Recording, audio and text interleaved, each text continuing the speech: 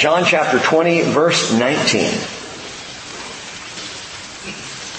So when it was evening on that day, the first day of the week, and when the doors were shut where the disciples were for fear of the Jews, Jesus came and stood in their midst and said to them, "Peace with you."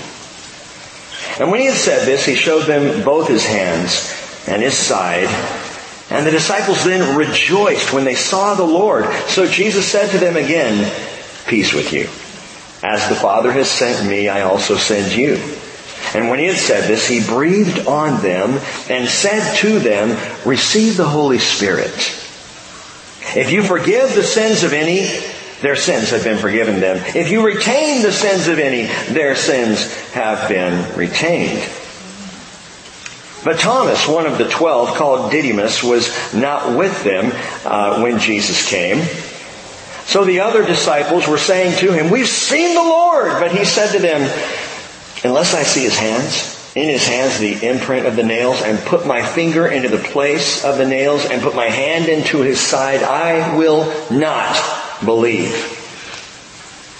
After 8 days, his disciples were again inside, and Thomas with them. And Jesus came, the doors having been shut, and stood in their midst and said, "Peace with you."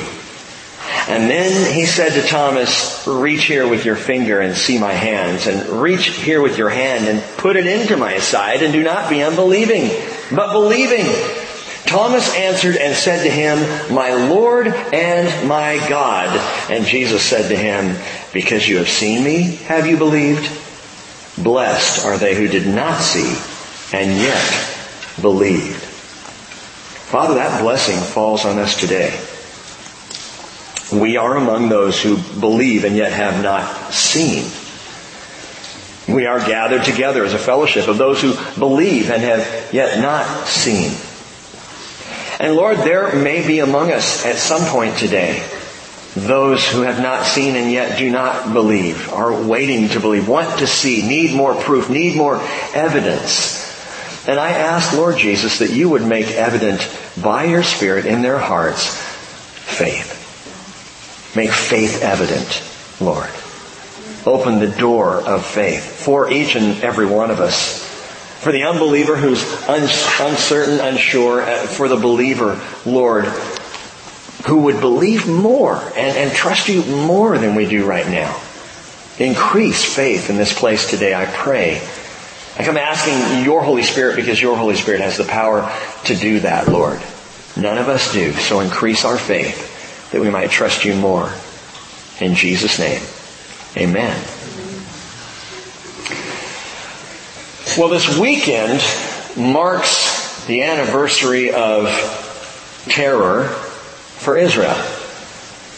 Yesterday was Tisha B'Av, the 9th of Av, the month of Av on the Jewish calendar, which always falls right around our July-August time frame. And Tisha B'Av being the 9th of Av, we've talked about it here many times before. It marks the anniversary of the destruction of the first temple, the Temple of Solomon, in 586 BC. It marks the anniversary of the destruction of the second temple, Temple of Herod, built up and finished, destroyed in 70 AD. Between those two destructions, the prophets tell us Messiah had to come. He had to come and be cut off, Daniel chapter 9. Before then, the enemy would come in with a flood and the city be destroyed.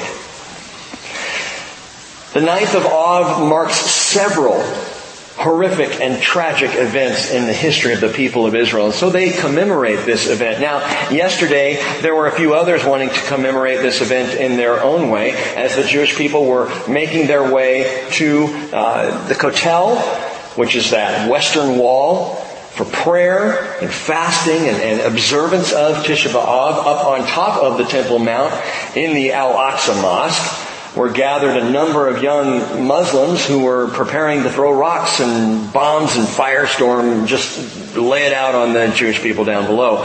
Word got out about this. The Israeli police force swarmed onto the Temple Mount, and yesterday the Temple Mount went into lockdown. And you want me to go to Israel, Rick? Safest place I've ever been. Anyway, talk about that another time. The Temple Mount was in lockdown. Now, you know what I mean when I say lockdown. It means we got to shut the doors, lock ourselves in. There's a danger. There is a threat. Prisons go into lockdown when there's a riot or a disturbance of some kind. Sadly, in our culture today, schools have lockdown procedures. Elementary schools to protect the children. Protocols in case of real or perceived threats. A school will go into lockdown. Theaters are discussing the idea of lockdown procedures. And it's even been brought up that perhaps churches ought to start thinking that way as well. We have security personnel, guys walking around. They'll thump you if you get out of line. But this whole idea of lockdown, it just sits uneasy with me. I know there are dangers. I know there are threats. I know there are terrors in the world. I get it. But the idea of locking our doors, the idea of holding up in this place really bothers me. The disciples of Jesus were in lockdown. Shut in, holed up, hiding out. John tells us specifically for fear of the Jews, verse 19 says. Well, of course they were in lockdown for fear of the Jews. Their leader had just been executed. Who was to say they weren't next? Who was to say the Sanhedrin with the Roman cohort were not fanning through Jerusalem and the Judean hills right at that time looking for any of those who consider themselves followers of Jesus to stamp out this movement? They were shut in. The doors were shut, we're told. That word shut in the Greek is kleio. And kleio contextually means shut and locked. Doors weren't just shut, they were locked. They were hiding. They were afraid. The disciples were in a self-imposed lockdown. And I sometimes wonder if we aren't as well. According to the Barna Research Group, 89% of American Christians surveyed, get this, 89% said the purpose of the church is to meet my needs and the needs of my family. 11% said the purpose of the church is to win the world. 89%. If that's true, 89% of the church is already in lockdown. We sang the song, Wake Up the Saints. And that moves me. And that motivates me. Because, listen to me carefully on this. I love you, but the church is not here to serve you. Amen. You as the church are here to get out of here and to serve this island, this county, this state, this nation in the name of Jesus Christ. We were never, ever called to be a church of people in lockdown, and yet 89% of the church think that, that's what we're here for, to take care of our own needs, to meet our needs, to look after my family. I was watching the show Parenthood, not recommending it, but I was watching it. And they had this baptism of this little baby, and the whole attitude of this dedicatory event was just ridiculous. We just do this because, it's all about family. Of course, the whole Braverman family in this show Parenthood they believe in family. They don't believe in God. They just believe in family. So they do it because one of their numbers married to a woman whose mother, and they're going to do it for the mother because the mother wants to make sure that the child is, and blah, blah, blah. And I was watching it last night thinking that's just the way it is in our culture. Observances, Sunday services on occasion, to meet my needs. And if I show up on a Sunday service and it really didn't meet my needs that Sunday, I'm a little disappointed in the church. 11% got it right. What did Jesus say to the church at Philadelphia? Revelation chapter 3 verse 7. He who is holy, who is true, who has the key of David, who opens and no one will shut, who shuts and no one opens, says, I know your deeds. Behold, I have put before you an open door, which no one can shut, because you have had a little power and have kept my word and have not denied my name. Now, 2 weeks ago, I mentioned that we have 3 options. Let me go over those with you one more time. We can close our doors. Lock down. Shut out the world.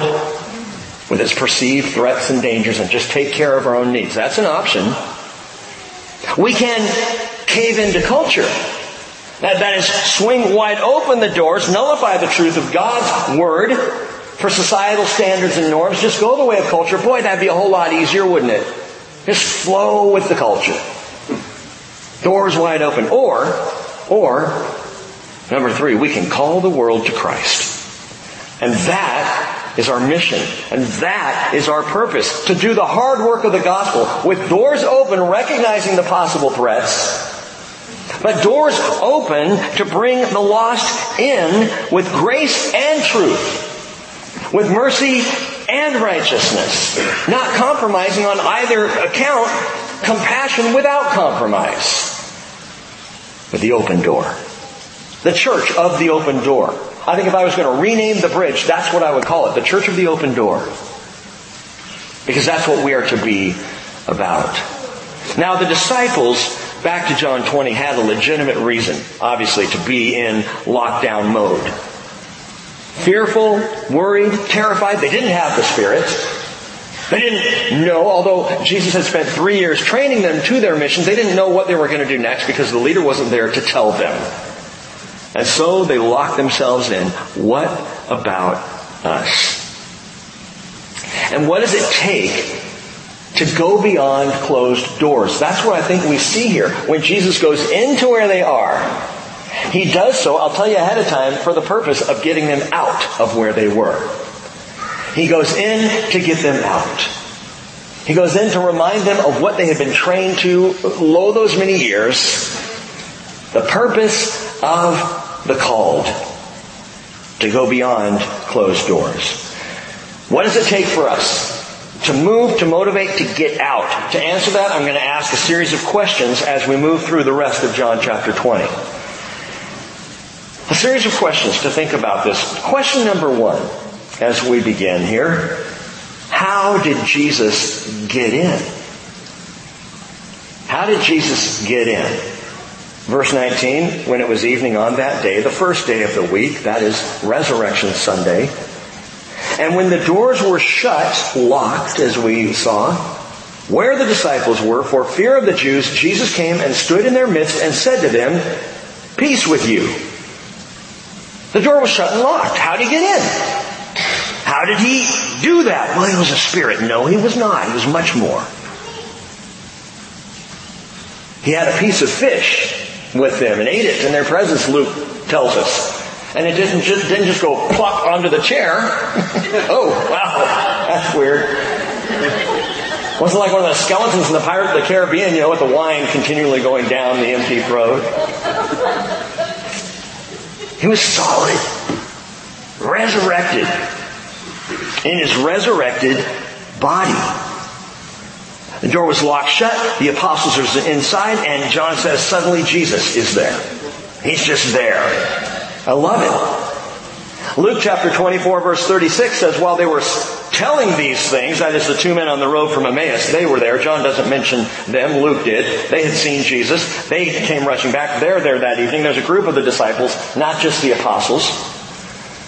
So they're all standing there and suddenly, boop, Jesus just shows up.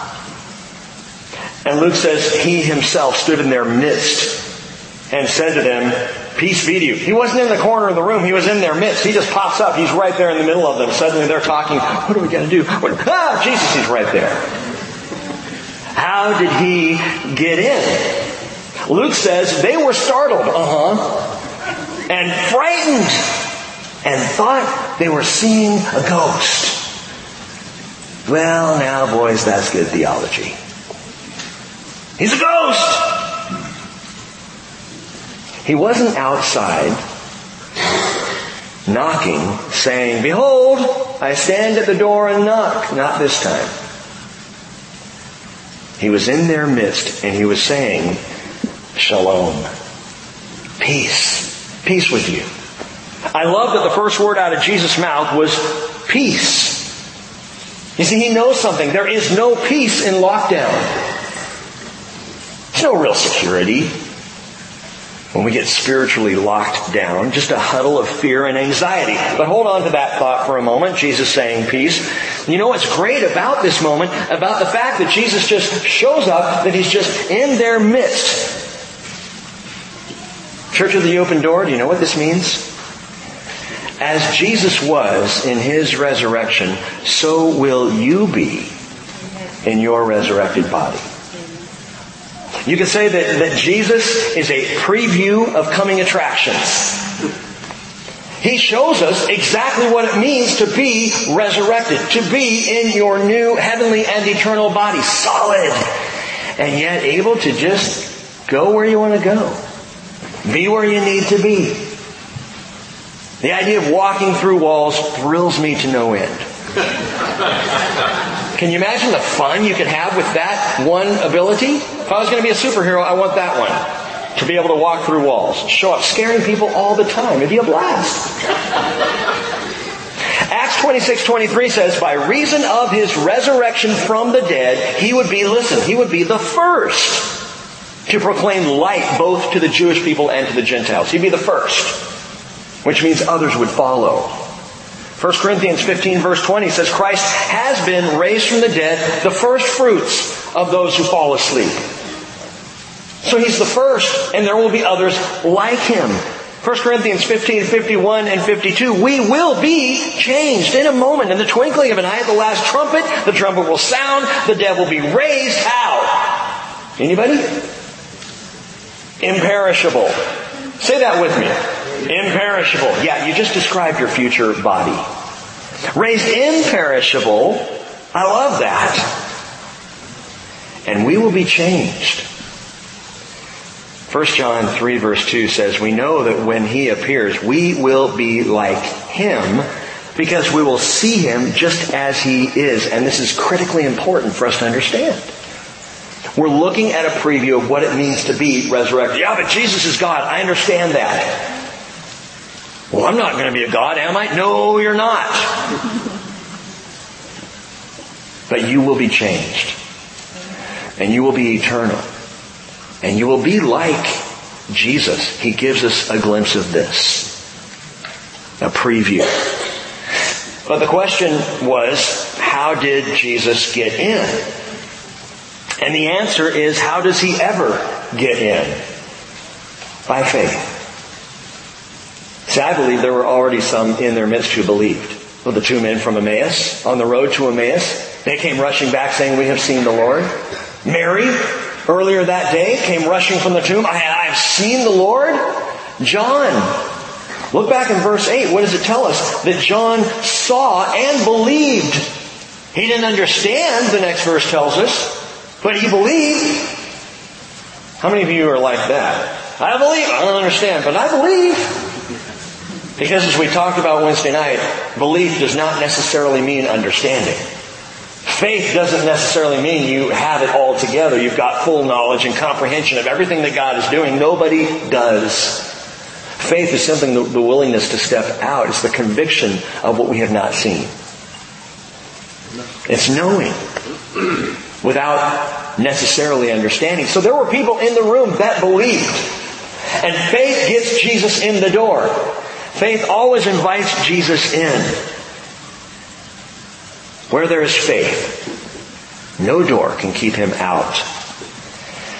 However, Luke 18 verse 8, Jesus asked a tough question. The question I would pose to the 89%. When the Son of Man comes, will He find faith on the earth? Second question. How did Jesus get in? By faith. Second question. How did the disciples feel? I want you to try and get into their feeling for a moment if you can. Remember, Luke told us at first they were startled and frightened as though they had seen a ghost. But you can't blame them because of what they had seen. John had witnessed with his own two eyes the spear go into Jesus' side and blood and water come gushing out. They had seen Him taken down from the cross. They knew He was dead.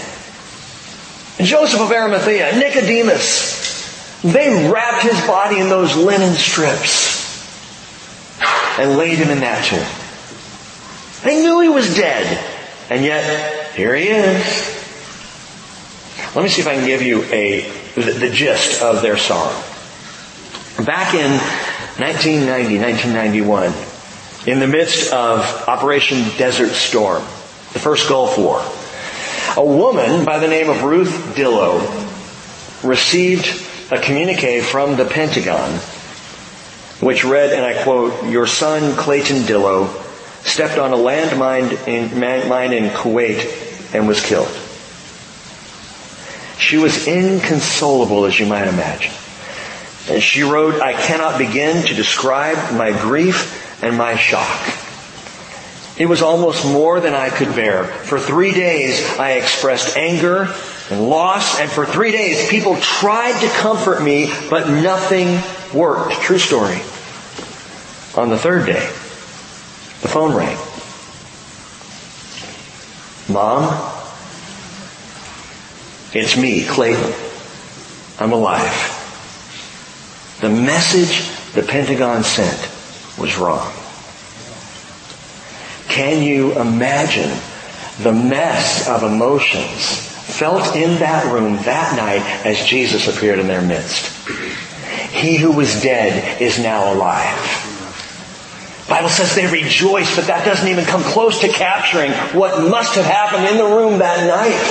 As tears were flowing and faces were glowing, and the whole moment was just an amazing time.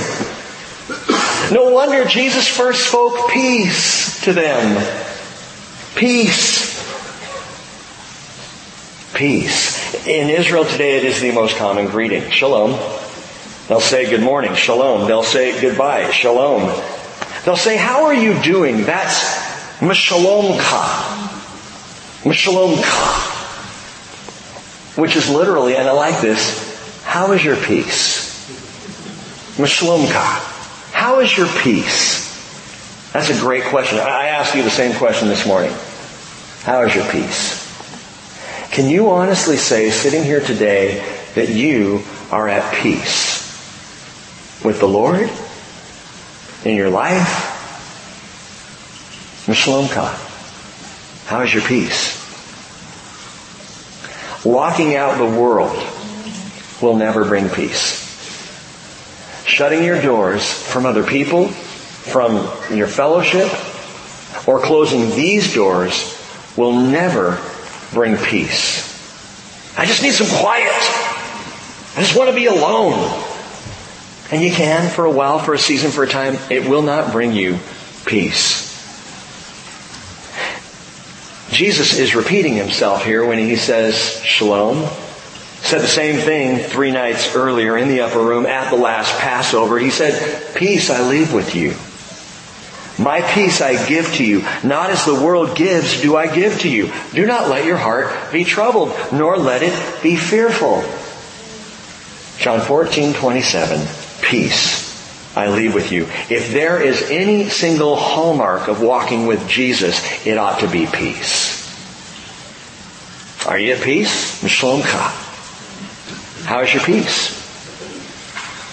But here are his people. And up to this moment, they're in turmoil. They're troubled. They're trembling.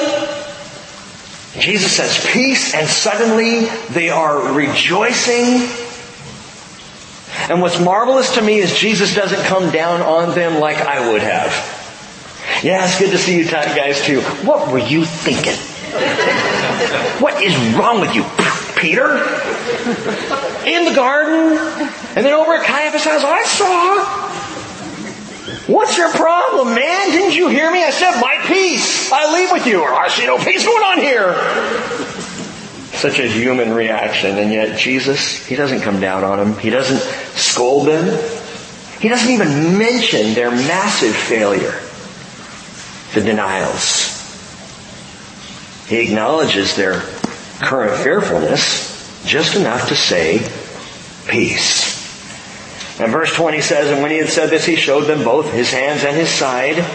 The disciples then rejoiced when they saw the Lord." They just rejoiced. I don't know if they cut loose singing, I don't know, but they got so excited. He's back, he's here, he's among us. Suddenly their fright is delight. Suddenly their trepidation is jubilation as they rejoice. Their heartache is now wholehearted joy. And Jesus said that's exactly what's going to happen. Look back in John chapter 16 just for a moment. John chapter 16, verse 20. On that night, 3 nights earlier, he said, "Truly, truly, I say to you," honest to God. He says, "You will weep and lament, but the world will rejoice. You will grieve, but your grief will be turned into joy." Whenever a woman is in labor, she has pain because her hour has come.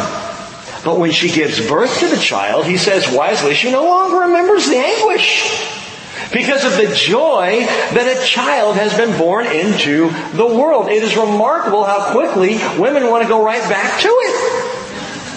"You want another baby? Because I was in the room, hon.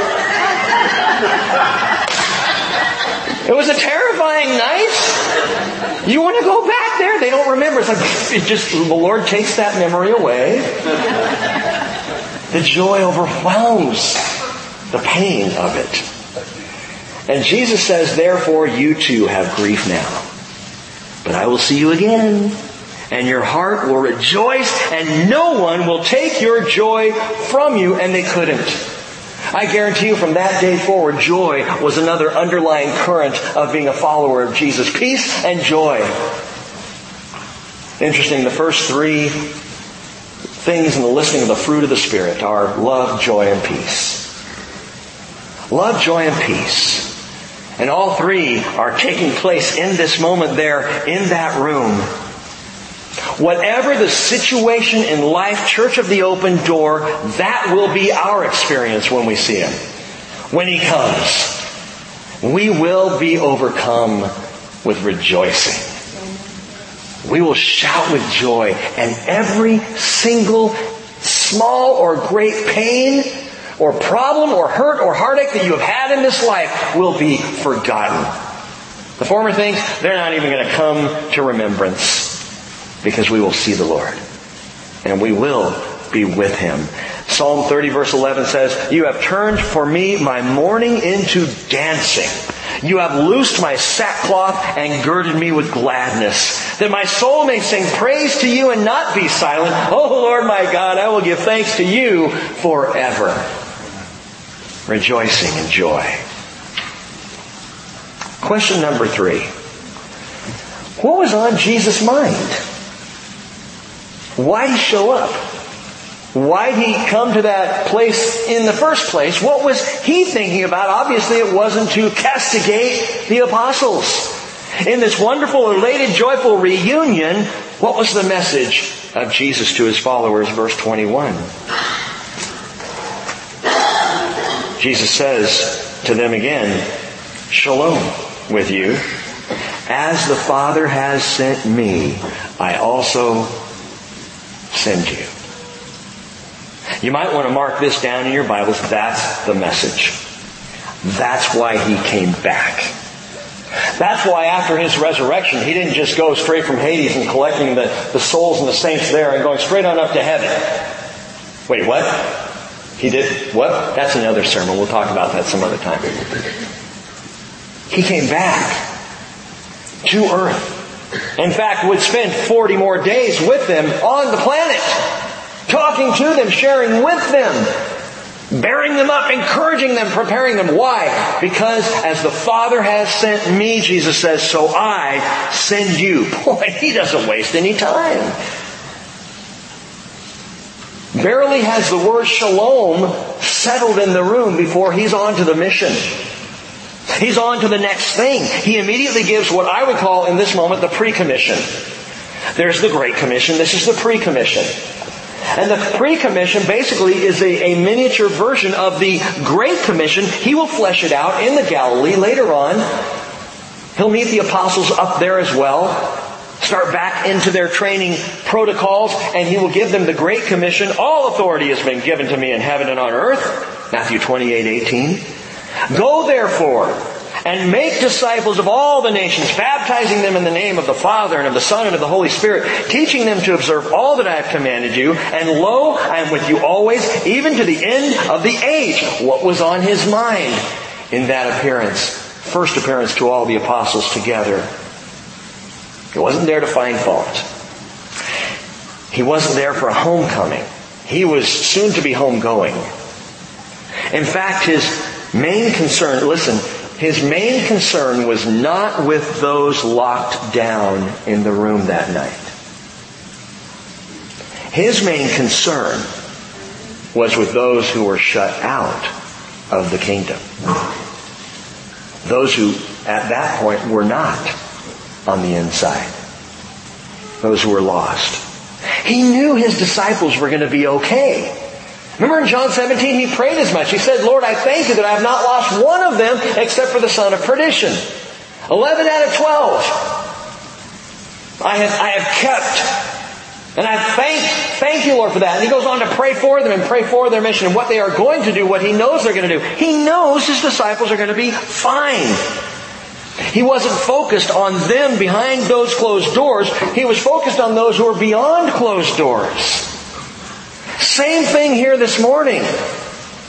Oh, please understand, Jesus speaks shalom to you. Mishlomcha, he says. And he has concern for you and love for you and compassion for me. But his great concern is not here today. His great concern is out there today.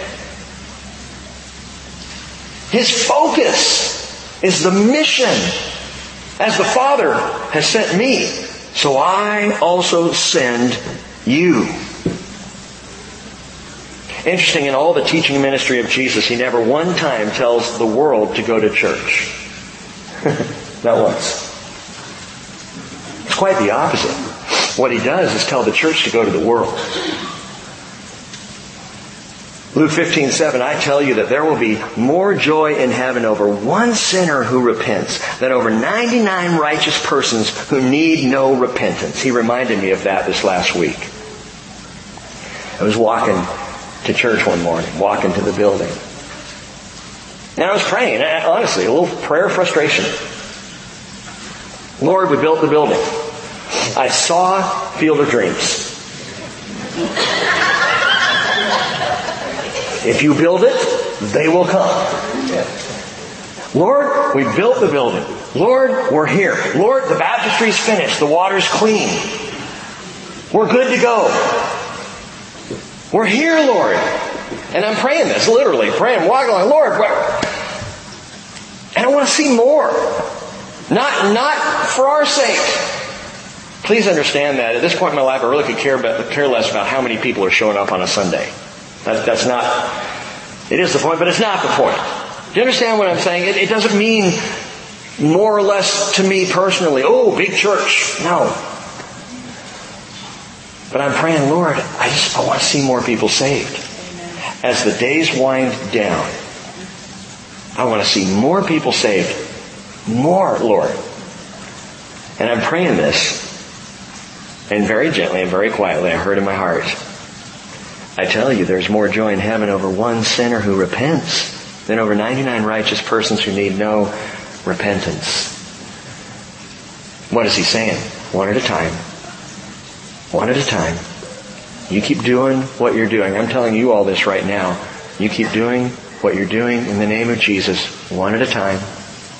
One at a time. Don't be looking for the big moment where all of North Whidbey Island comes flooding into the doors of the church ready to be saved. You just go after one at a time. Every one of us have a call to go one at a time. One at a time. Because you know the moment in that room, in that place that was locked down that night, when Jesus shows up, the rejoicing that was going on right there pales in comparison to the rejoicing among the angels when one single sinner gets saved. So we keep going. Now, for the 89%, which I'm convinced is not represented here, J.C. Ryle once put it this way. He said, the highest form of selfishness is for a man who's content to go to heaven alone. The highest form of selfishness is for a man who's content to go to heaven alone. Now, don't pack your bags for a guilt trip. That's not what this is about. But pack your bags because you have been sent. You and I have been sent. Now listen, this is huge. Question number 4. How had the Father sent Jesus? Because He said, as the Father has sent me, I also send you. So we better know, we better understand, maybe delve a bit into how did the Father send Jesus? And the answer is simple, one word, incarnationally. Jesus came, the incarnation of God the Father. Listen, 2 Corinthians chapter 5, verse 18. Now all these things are from God, who reconciled us to Himself through Christ and gave us the ministry of reconciliation. Namely, that God was in Christ reconciling the world to Himself, not counting their trespasses against them, and He has committed to us the word of reconciliation. As the Father has sent me, Jesus says, so I also send you. How did the Father send Jesus?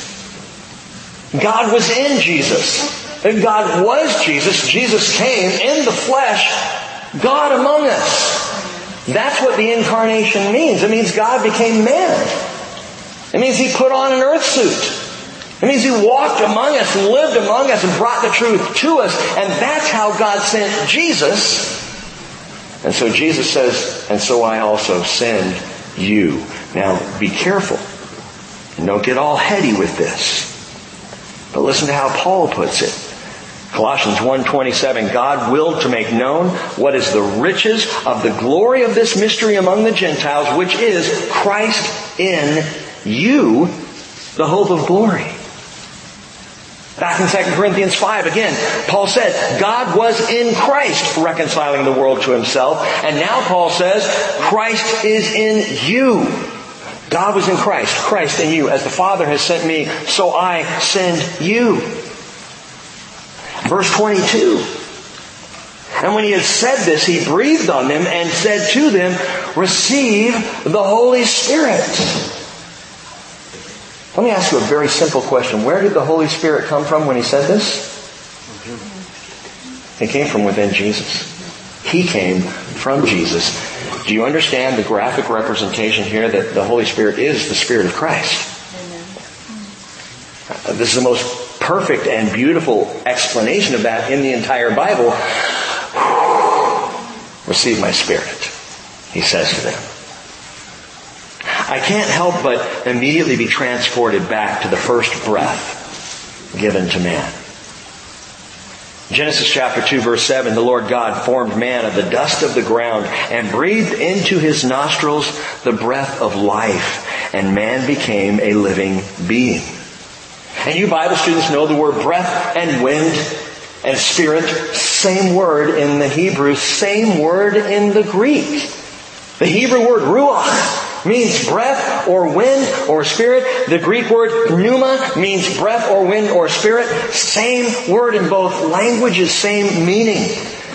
And so what happened in Genesis chapter 2 is the very first breath of God gave us our spirits. Breathed into us life, not just beating hearts, because He didn't do that with any of the other animals. He didn't gather all the dogs and go, I'm giving you my breath. And suddenly you have dogs who know the Lord. He didn't do that. Only man. He breathes. And man suddenly is a living being, an eternal being. Because the Spirit came from the Father, giving us Spirit, giving us life. That was the breath of God, giving us our spirits. Here, the breath of Jesus gives us His Spirit. The apostles already have their spirits. Now Jesus breathes on them and gives them His Spirit. Now again, don't get weird on me. You are not Christ. So here's the difference in the incarnation. Jesus came incarnationally God in the flesh. His Spirit and God's Spirit, same Spirit. But While you are not Christ, I am not Christ, not in the same way that Christ is God, He gives His Spirit to abide in and with all those who believe in Him. So, right up here before you this morning, I'm functioning in my Spirit, by His Spirit. That His Spirit now dwells alongside my Spirit in me, and I become an incarnational minister of the gospel of Jesus Christ. Do you see how that works?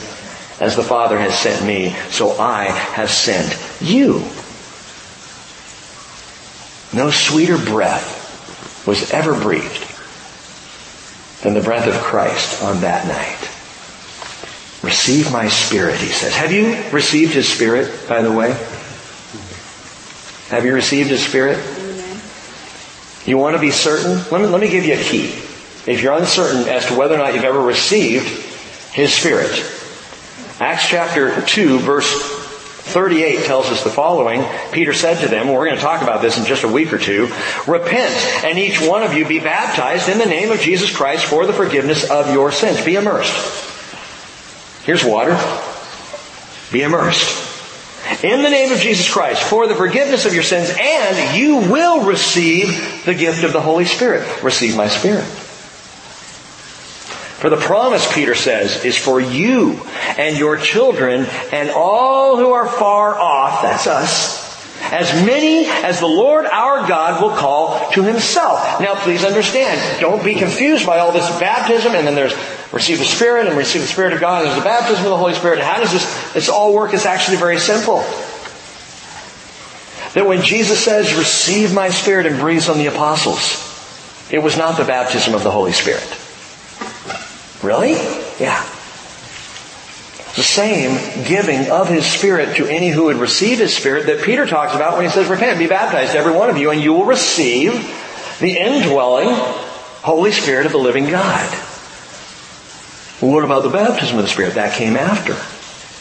Because as far as I can tell scripturally, John chapter 20 comes before Acts chapter 2. And in John 20, Jesus says, receive my Spirit. His Spirit from that moment forward began to indwell the apostles. It wasn't until Acts chapter 2 that His Spirit came upon the apostles in the baptism of the Holy Spirit. How do you know that's the baptism of the Holy Spirit? Because Jesus called it that. Acts chapter 1 verse 5, John baptized with water, but you will be baptized with the Holy Spirit not many days from now. He'd already breathed on them. He'd already told them, receive my Spirit. And now He tells them, and you're going to be baptized with my Spirit not many days from now. And we talked about this previously in our studies in John, that the Holy Spirit indwells, that the Holy Spirit comes alongside, that God's Spirit comes upon in power to witness and to minister. And that's how He works and functions.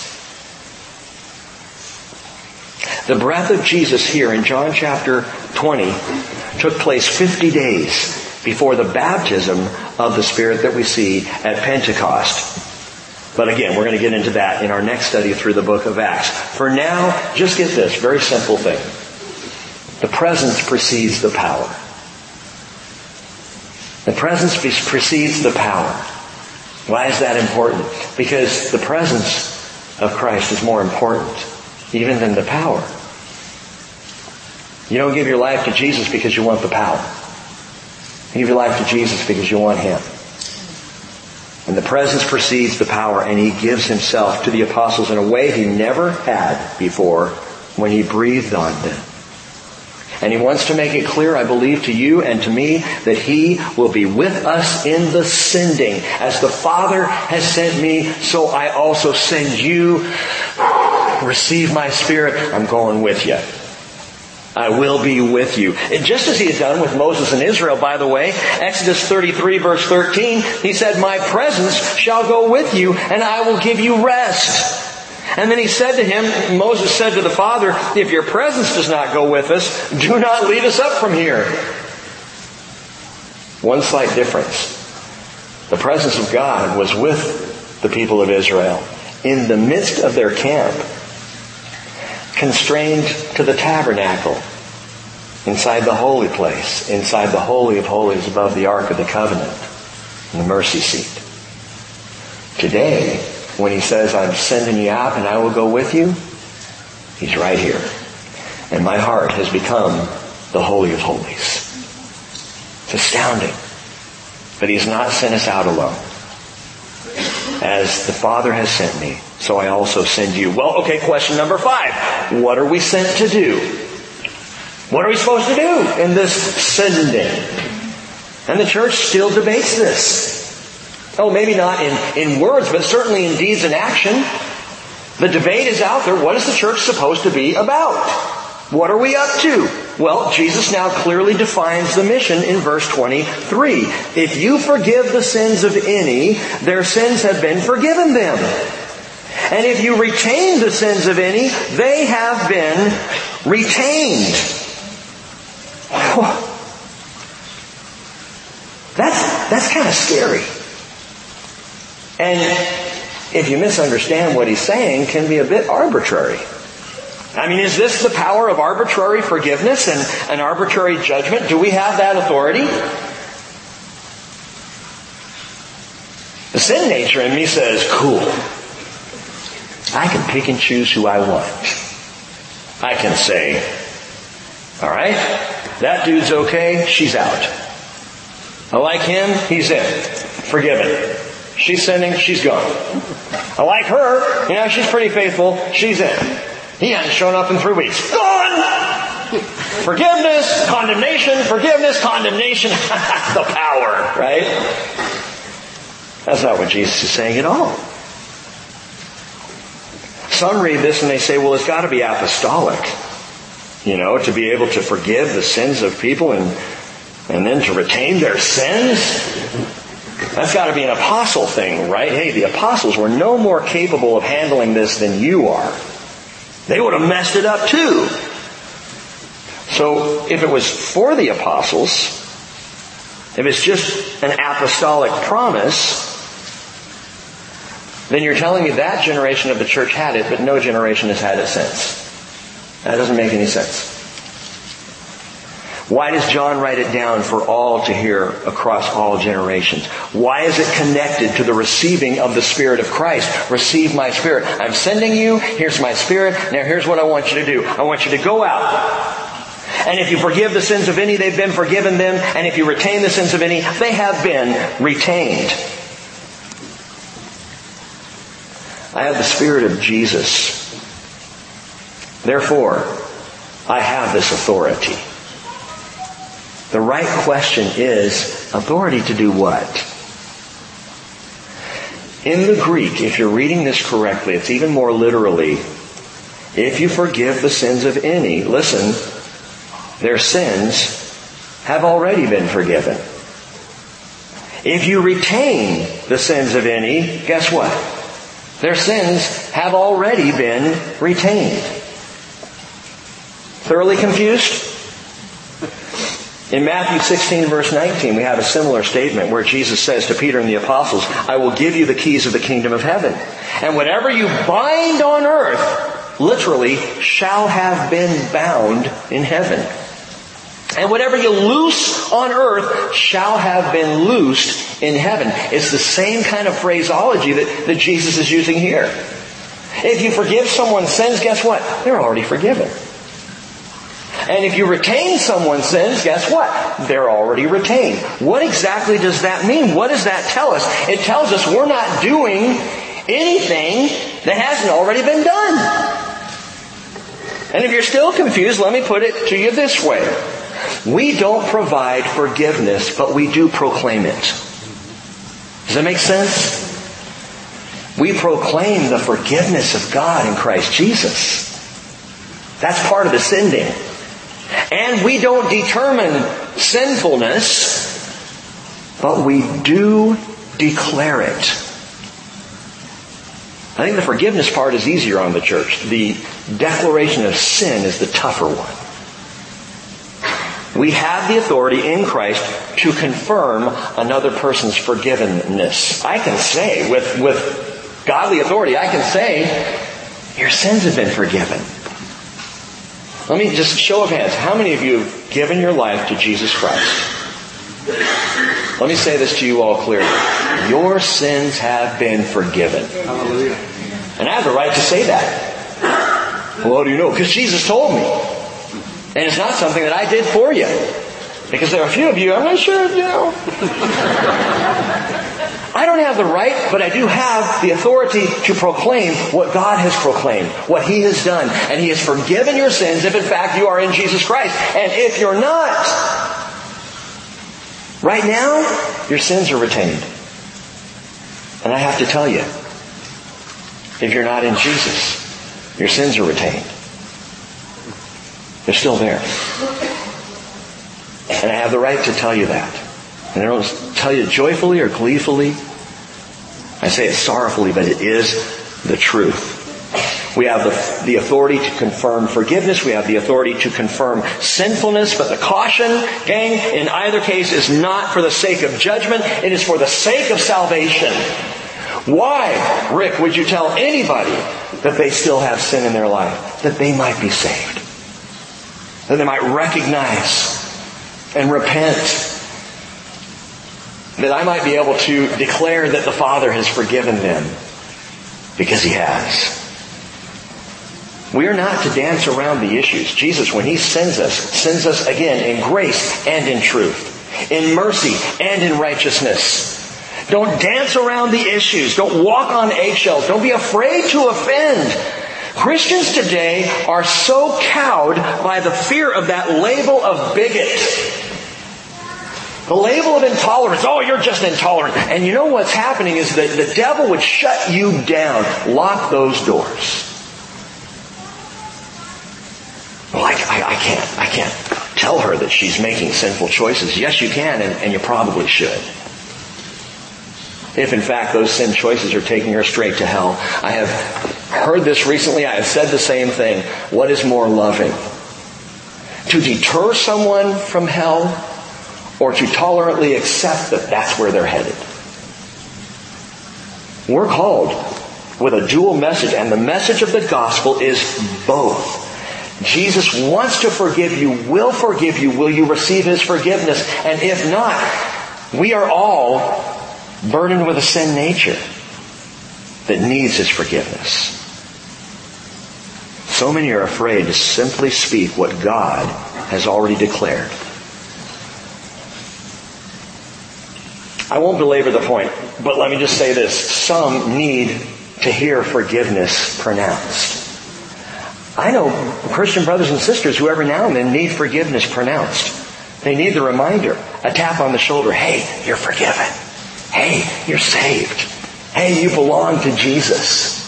Sometimes we just need to hear that. And others need to know that yes, they are walking in sin. Yes, they are choosing a path of destruction. To be warned with all gentleness and grace and compassion that right now, as it stands, yes, I believe you're separated from God. Now they may stomp out of your presence. They may be angry. They may call you a bigot. But it's in there. Am I separated from God? And that may be the one seed you offer somebody that ends up saving their life. You know, it's funny, we have all kinds of warning signs on beaches against shark attacks. Nobody's upset by those. Is that bigotry? Take that shark attack sign down. The poor sharks. When we were in Southern California, I heard it was Shark Week. Are you kidding me? We're celebrating the sharks that are killing people. That's fantastic. I am a shark bigot. Opposed to all sharks. Put up the signs. Declare sharks dangerous. Surfers dumb if you're with the sharks in the water. Come on, guys. How much more? How much more when we're talking about hell? Why would we keep silent? Why wouldn't we at least put up the sign? We have been sent, and this is what Jesus is saying, we have been sent with the authority to bring the full gospel of Jesus Christ, both in grace and in truth. Do we understand that? As the Father has sent me, so I send you. Question number 6. We're almost done here. Question number 6. What kind of plan is this? I mean, think about it. A handful of huddled scaredy cats. And this is the starting lineup. These are the first 11 onto the field. They need a 12th man. Desperately. I mean, that's the starting group. The 11 and a handful of others. Here you go. The Bible tells us over that period of 50 days, actually 40 days that Jesus was there, 50 days until Pentecost. Over that period of time, in 40 days, Jesus appeared to as many as 500 of the brethren. You know how many were in the upper room waiting after Jesus ascended? 150. Where's the other 89? I mean, the other 350. Where are they? What kind of plan is this, Jesus? You might ask in that moment. Well, 20 centuries later, we can declare the plan has worked. It's worked. How? Read on. Verse 24. Quickly. But Thomas, one of the 12, called Didymus. I like to call him T. Diddy. Was not with them when Jesus came.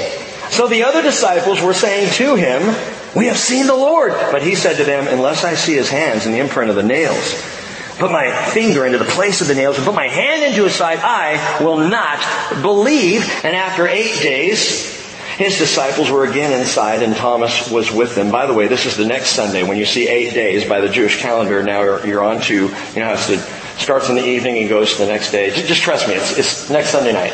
Okay? And on that next Sunday, his disciples were again inside, and Thomas is with them. And Jesus came, the doors having been locked, shut. And he stood in their midst, and he said, Shalom with you. Once again, Jesus gets in. You just can't keep him out. And this time, he came for one reason, and one reason alone. T. Diddy. Now let me be really serious. He came for Thomas.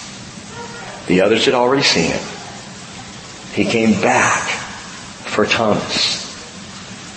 Well, unless I see the nail prints, put my finger in the holes, my hand in his side, Thomas says, I will not believe. But Jesus comes back for Thomas. His name, Didymus, that's a nickname. It means the twin. Some speculate, we don't know, but some have thought maybe he was called the twin among the apostles because he looked so much like Jesus.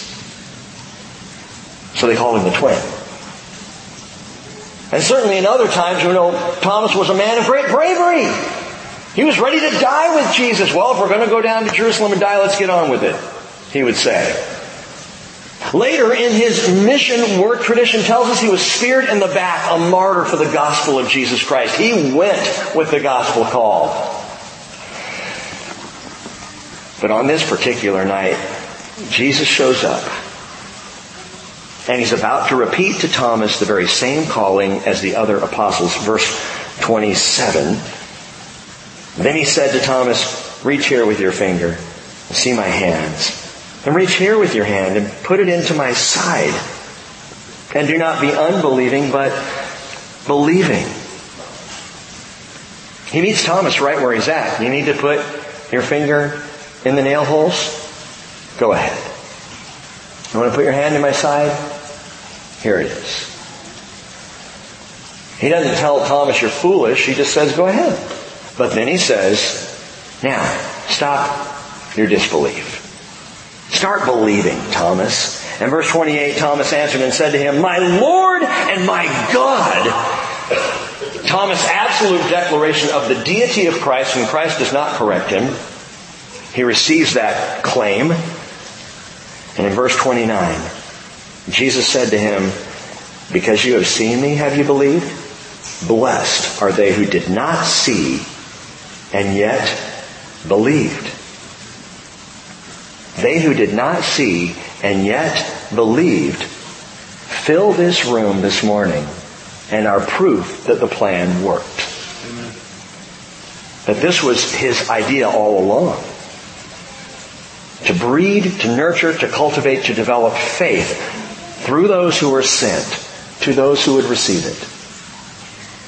And it's still working, and he's still saying that. Blessed are they who did not yet see and yet, or who did not see and yet believed. Church of the Open Door, we are living proof of the plan of God. Your life is living proof of the gospel of Jesus Christ. That's what you take with you. And now part of the plan, that we are sent just as the Father sent Jesus. We're in this thing. We're in this thing. And we have been called to go beyond closed doors. Can I encourage you with just one last thing before we go? Don't miss the moment. Don't miss the moment. If you are to be sent and I am to be sent and we are, don't miss the moment like Thomas did. He's no different than the others. They all believed because they had seen, right? They're not better than Thomas. He's just a week late and a shekel short. But he missed the moment.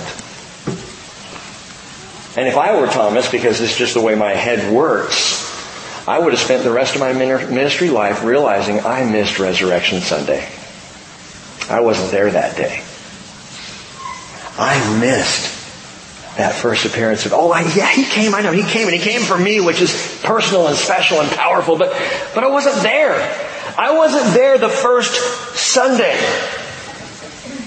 And the early church met weekly. In fact, met every Sunday evening to commemorate that first appearance. And they would pray in the Aramaic, Maranatha, our Lord come. But Thomas wasn't there. Thomas missed out. Where was he? I don't know. Some think he was walking the streets of Jerusalem. Bring it on, Jews! Bring it on, Rome! Come on, come get me! Others think he was just too depressed to even get out of bed. We don't know. All we know is that he wasn't there. And I can tell you this with absolute assurance. If we miss the moment,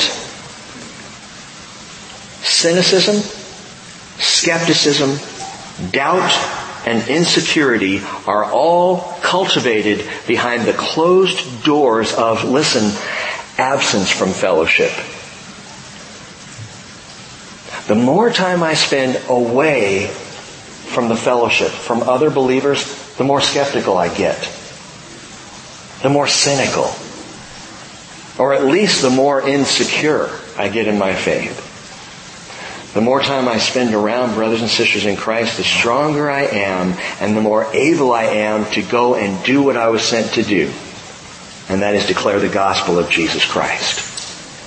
And that is not about church attendance and it's not about taking up the rolls, because we don't do that here at the Bridge. Honestly, I don't know who's here and who's not. You might say, well, that's real nice, Rick. I showed up. You didn't even know I was there. I don't.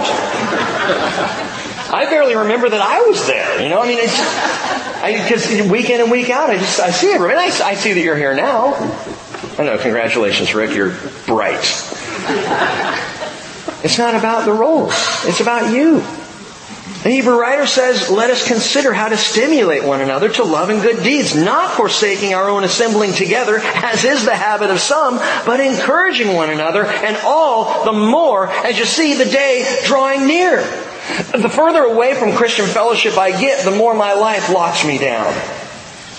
The more I get stuck behind a closed door instead of out sharing the gospel of Jesus. And yet the more I'm in fellowship, the more invigorated I am, the more energetic I am, the more passionate I am about telling this world about Jesus. And that's why we need fellowship. And I can barely get to Wednesday night, my friends. That's me. Some of you are much stronger than I am. I get that.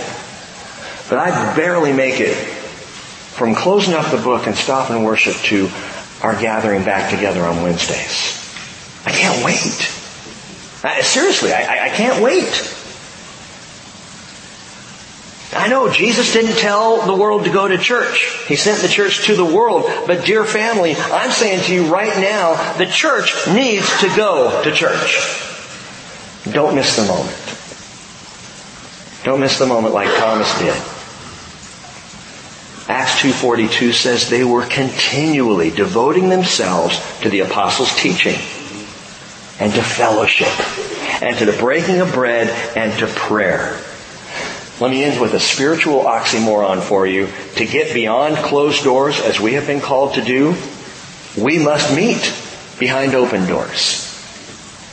To get beyond closed doors, we must meet behind open doors. To welcome in the lost, to pray together, to break bread, and to be equipped and encouraged as the day draws near. That's why you're here this morning.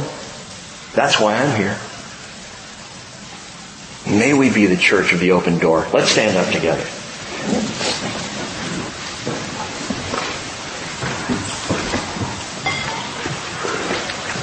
John finishes out the book in verse 30. Let me read it to you. I know there's chapter 21. That's the epilogue, and we'll check out the epilogue Wednesday night. But in verse 30, John writes, "Therefore, many other signs Jesus also performed in the presence of the disciples, which are not written in this book. But these have been written so that you may believe that Jesus is the Christ, the Son of God, and that believing you may have life in His name." Haven't seen this before. John says two things there. He says these are written that you might believe. Unbeliever, non-believer. This is so you'll believe. That's why we read the story and tell the story again and again. The gospel, so that you might believe. But that's not all. Fellow brothers and sisters in Christ, he says, and that by believing we have life. Life in His name. Life right now. That will head on into eternity. And Father, I am so thankful for the life that You've given me. I rejoice, Lord, that I get to live here and now in these last days. And Father, times are hard. And there's a lot to be fearful of. And the threats to the church, even in America, are growing. I know that. There's danger out there. There is struggle. And more, Father, it kind of seems like being a follower of Jesus is very similar today like it was in those couple of days after the crucifixion. There are threats. But I cannot think of a better place, a better time to be alive than right now. Because, Lord Jesus, we are anticipating Your imminent return. We believe and we have declared over and over. Any time now, Lord. We have seen in Your Word everything, Father, that must be fulfilled in prophecy has been fulfilled. Everything has been done. And so now we await Your return. And I pray, Father, You will invigorate our fellowship to live for You, Lord Jesus, to go as You came to us, to be sent as You were sent, Lord. And I pray, Father, that in that rejoicing, as we go out in love and joy and peace, that this world will see. And one by one, people will get saved. In Jesus' name. Amen. And if that's you, if you desire to be saved, if you desire to put the sin away once and for all, to be washed clean by the blood of Jesus, then I invite you to come forward this morning. We'll pray with you. You can be baptized today. And if you have any other prayer needs, please come forward. Prayer team, come on up while we sing together. Why don't you come forward?